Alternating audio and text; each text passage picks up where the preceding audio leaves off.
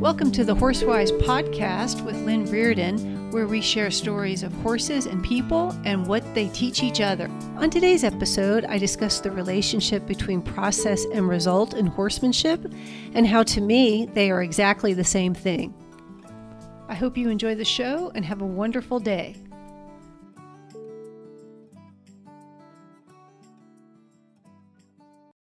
Today, I'd like to do a quick podcast on a topic that's been on my mind a lot. And it has to do with this concept of the process is the result. And this is something that I have been pondering quite a bit over the last few weeks, and mostly because of a horse I've been working with, but also just in general, noticing how maybe some things over time have shifted in my awareness as well, not only with horses, but with other things.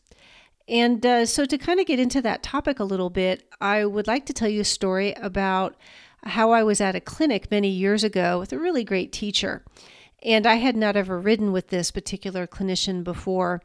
And basically someone in his organization had sponsored some of the clinic for me because I was working with a horse that was a rescue horse.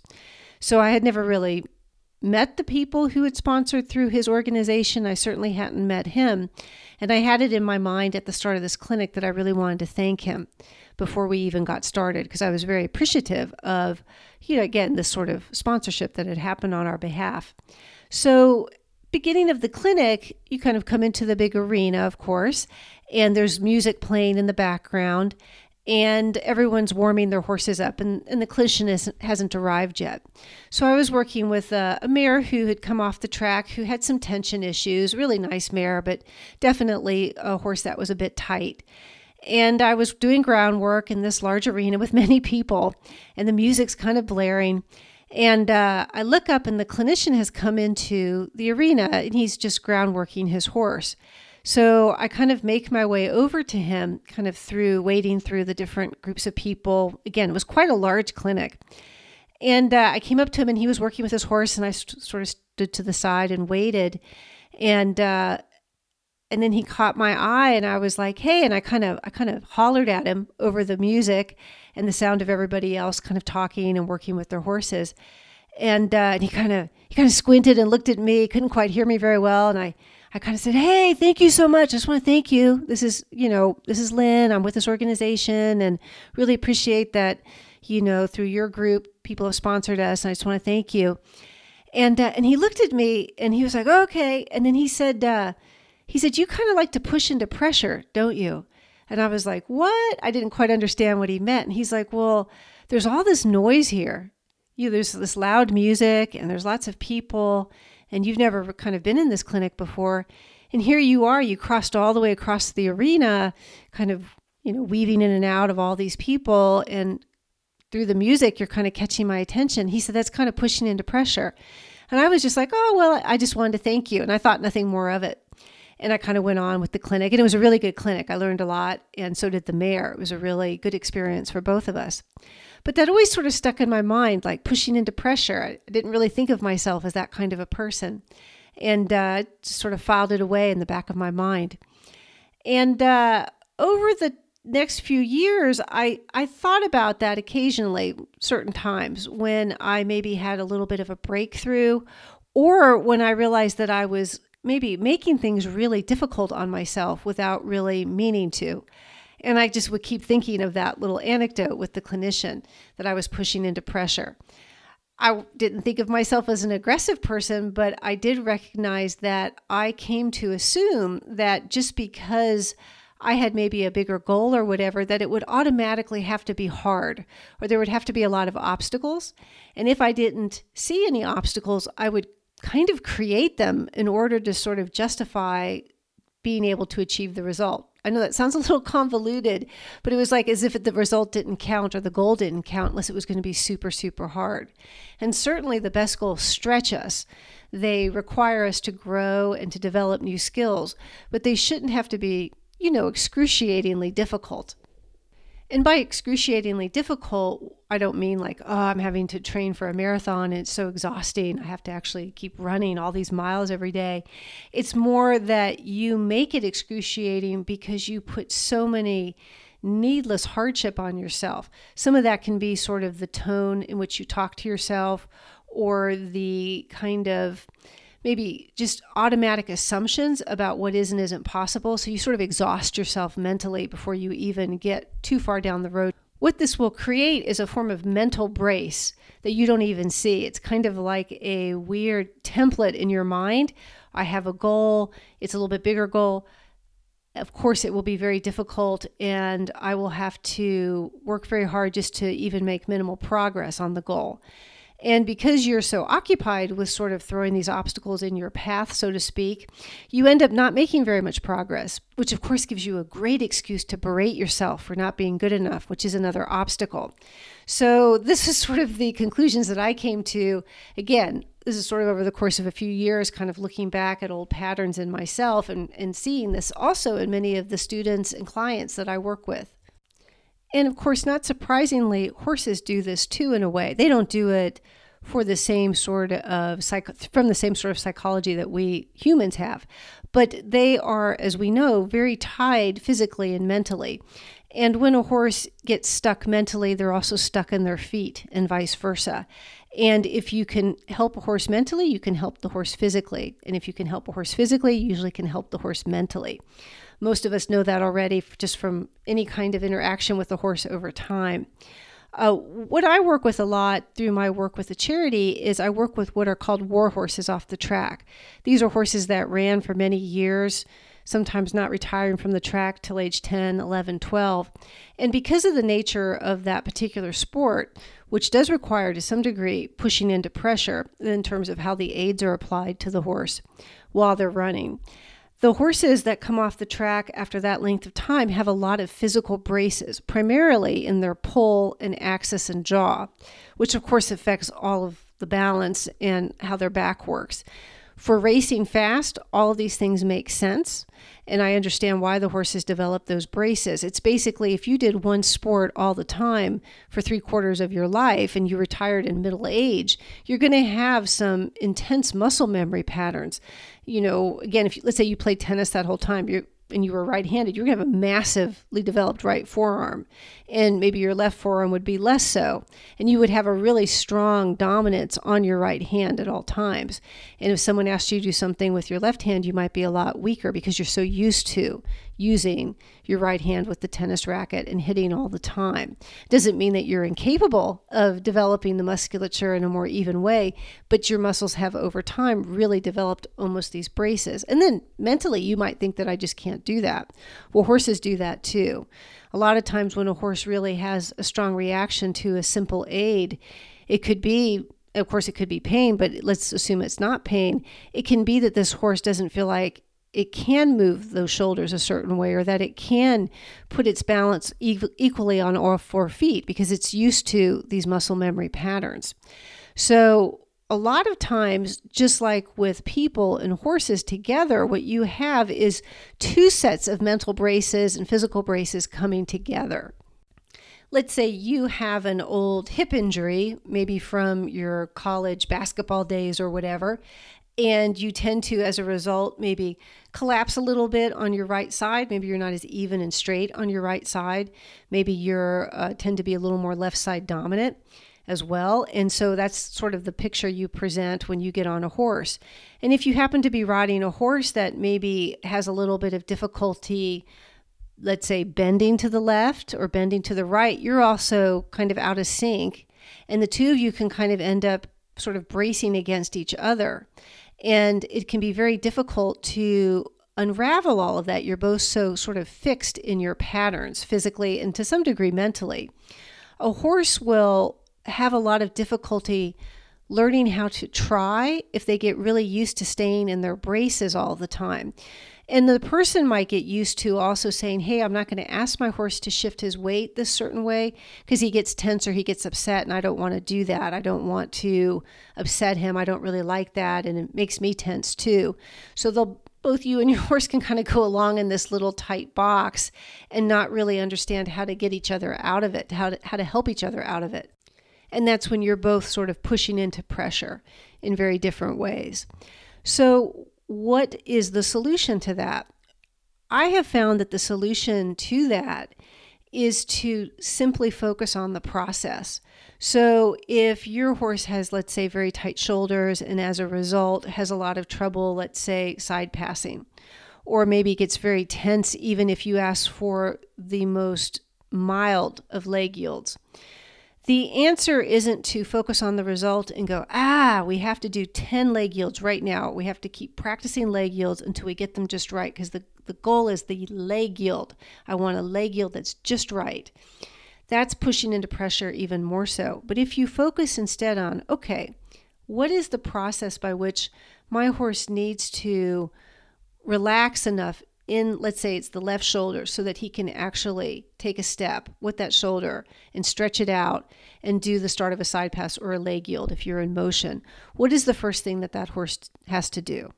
And if you think about that, you might go, well, the first thing that horse needs to do is I need to make sure that his balance is appropriate. In other words, shift his weight.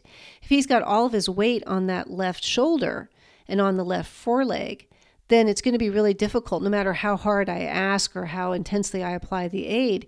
He's not going to be able to easily make the step that's necessary, the first step. So how can I help him do that? And if you start focusing on those things, again, what is the very tiny baby first step, not even the first step of having the horse sort of release its shoulder and step to the side with its left front leg. Even going before that, what's the very first step toward that first step? And it might be just that simple weight shift. It might be that your horse just relaxes a little bit on that side of his body. It might be that you loosen up the rib cage. You do something just a little bit related to the process itself, getting it started, rather than I need you to leg yield right now and do it right. And in this kind of example, you're not babying the horse or letting the horse off the hook. What you're doing is recognizing that your horse, between some physical tension and then maybe some ideas that horse has built up about what is and isn't possible for himself physically, that horse really doesn't think he can shift his weight easily. It's fairly rare. I mean, it can happen, but it's fairly rare that a horse is essentially refusing to do something because he just doesn't feel like doing it. It can happen for sure with certain types of horses, certain temperaments, but most of the time it gets back to there's a physical pattern and the horse has mentally become very invested in no change, doesn't think that they can change, doesn't think that they can shift their weight. They're afraid they're going to lose their balance and fall. And that's where you'll get a lot of that tension. Or they're afraid of something else. They're afraid they might be punished, or they might be, they might have an intense rein aid, or, they might have gotten spurred a lot in the past when they didn't do that maneuver correctly, and they've just built up a lot of aversion. But if you think about it instead as, hey, I'm just going to sort of help unravel my horse a little bit, kind of look at, again, that CSI mindset. What is the solution to this, and how can we slowly break it down so that my horse understands that he can eventually do this movement, not all perfectly today, but just with that first baby step or two. And so in that regard, the process really is the result, the process of stepping back and figuring out what exactly is the knot that my horse is having, and how can I help first just loosen the knot, not even try to cut the knot open or, untie it rapidly and with a lot of pressure, but what are the things that I can do to slowly untie that knot? And as you go through that process, you learn all about the subtleties of the aids and the very, very minute baby steps along the way toward that particular goal, toward that particular movement. And as a result of that, you become a much better rider. You're able also to understand when to release to your horse so that horse feels reassured for trying, kind of rebuilding that try in the horse for something they thought was too hard for them to do or that they didn't understand how to do. Particularly, let's say in the case of a younger horse who may not really understand how to use his body in certain ways, you're helping him develop that athleticism and that understanding. So that process really is the result. It's not something you rush to so you can finally get that result and finally get the leg yields. It's the process itself that actually is the result. It improves you as a rider and a horseman, and it also really helps your horse understand that you're there to support and help him. Now, sometimes support means applying a certain amount of clarity or setting a pretty strong boundary or a rectangle, but that still ultimately will be supportive if the horse understands that you're going to be consistent about it and that there is an answer. There's sort of an open door for that horse to go through. This will really help your partnership in the long term. And on a more psychological type level, the process is the result also means that you become truly more sensitive, aware as a rider, and more patient and disciplined as a person. And that is actually the most important result of all, because that is what will allow you to continue to grow and evolve, develop yourself, develop your skills as a rider and a horseman or a horsewoman, and also really help your horse the most. What can be really fun about this approach is that it'll seem like nothing much is happening, that when you're focusing on the process, you may be spending a lot of time just helping your horse shift its weight or preparing the horse for that next transition that's coming. And that preparation might be taking place over a series of almost imperceptible shifts in your horse's attention and how it's carrying itself underneath you, how you're maybe maneuvering your own body. And to an outside observer, it might be like, oh, well, what's she doing? She's just kind of standing there with her horse. Maybe she's walking around with a really loose rein, or it looks like she's being a little aimless there in the arena. And so it doesn't have this sort of flashy look to it, like, oh, I can tell she's working on Piaffe or whatever. It's these very small, almost imperceptible things. That's what the process often breaks down to when you look at it day to day. But then over the course of a few weeks or a couple months, there'll be these really very significant breakthroughs. And so that's the same also for you. These things that might not seem like a big deal, if you really focus on the process, it has that compound effect. And then, quote, all of a sudden, things are so much easier. But it took all of those long, slow, boring, imperceptible little shifts and improvements that makes up the process to any large goal. Those were the things that were important. So again, that process ultimately is the result. I've been working with a warhorse who ran until age 11. He raced 90 times, won quite a lot of money, and he needed some turnout time, so he's been turned out for about 6 months.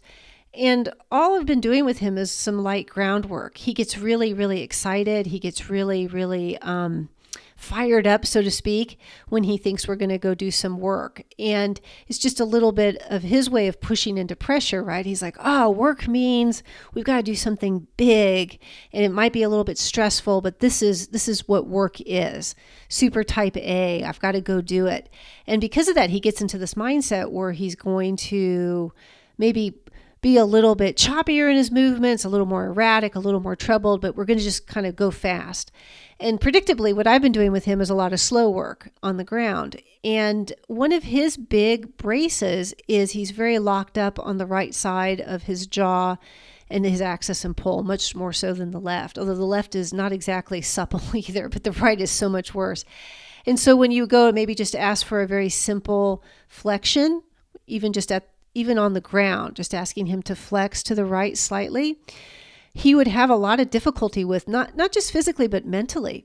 He would arch his neck, he would kind of chomp on the just grind his teeth, and he would maybe just kind of look at you out of the side of his eye and then almost like have a intensity about his forelegs as if he was thinking about striking.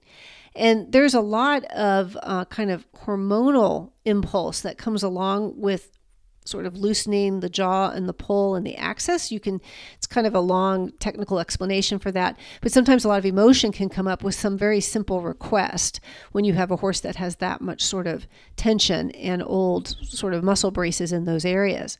So it would be a little bit delicate. I would just ask for it, and he would sometimes get very emotional, not trying to be dangerous at all, but just there was a lot of intensity there.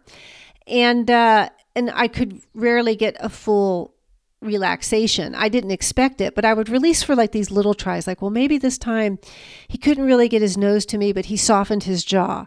Or maybe he just tried to, for a minute, soften in the tiniest bit in his pull.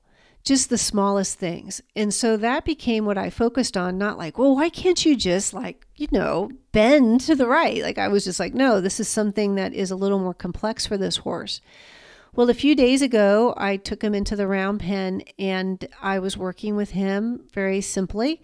And I went and tried that kind of right side flexion again.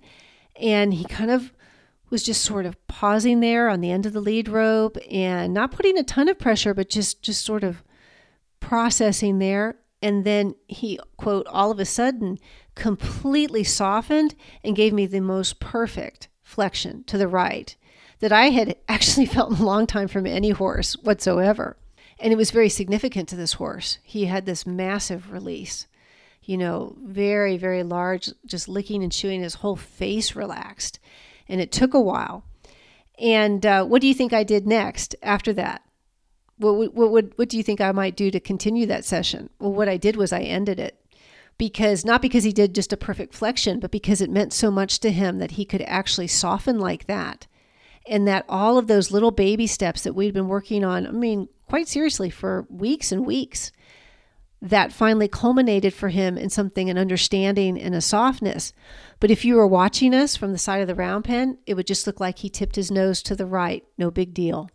But of course, to the horse, it meant the world to him to be able to do that. And he walked back to his pasture as calm and quiet as I've ever seen him. I hope you've enjoyed this episode about how the process really is the result.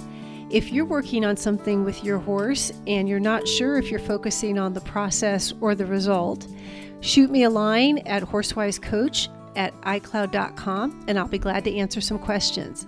Thank you very much for listening, and I hope you have a wonderful day.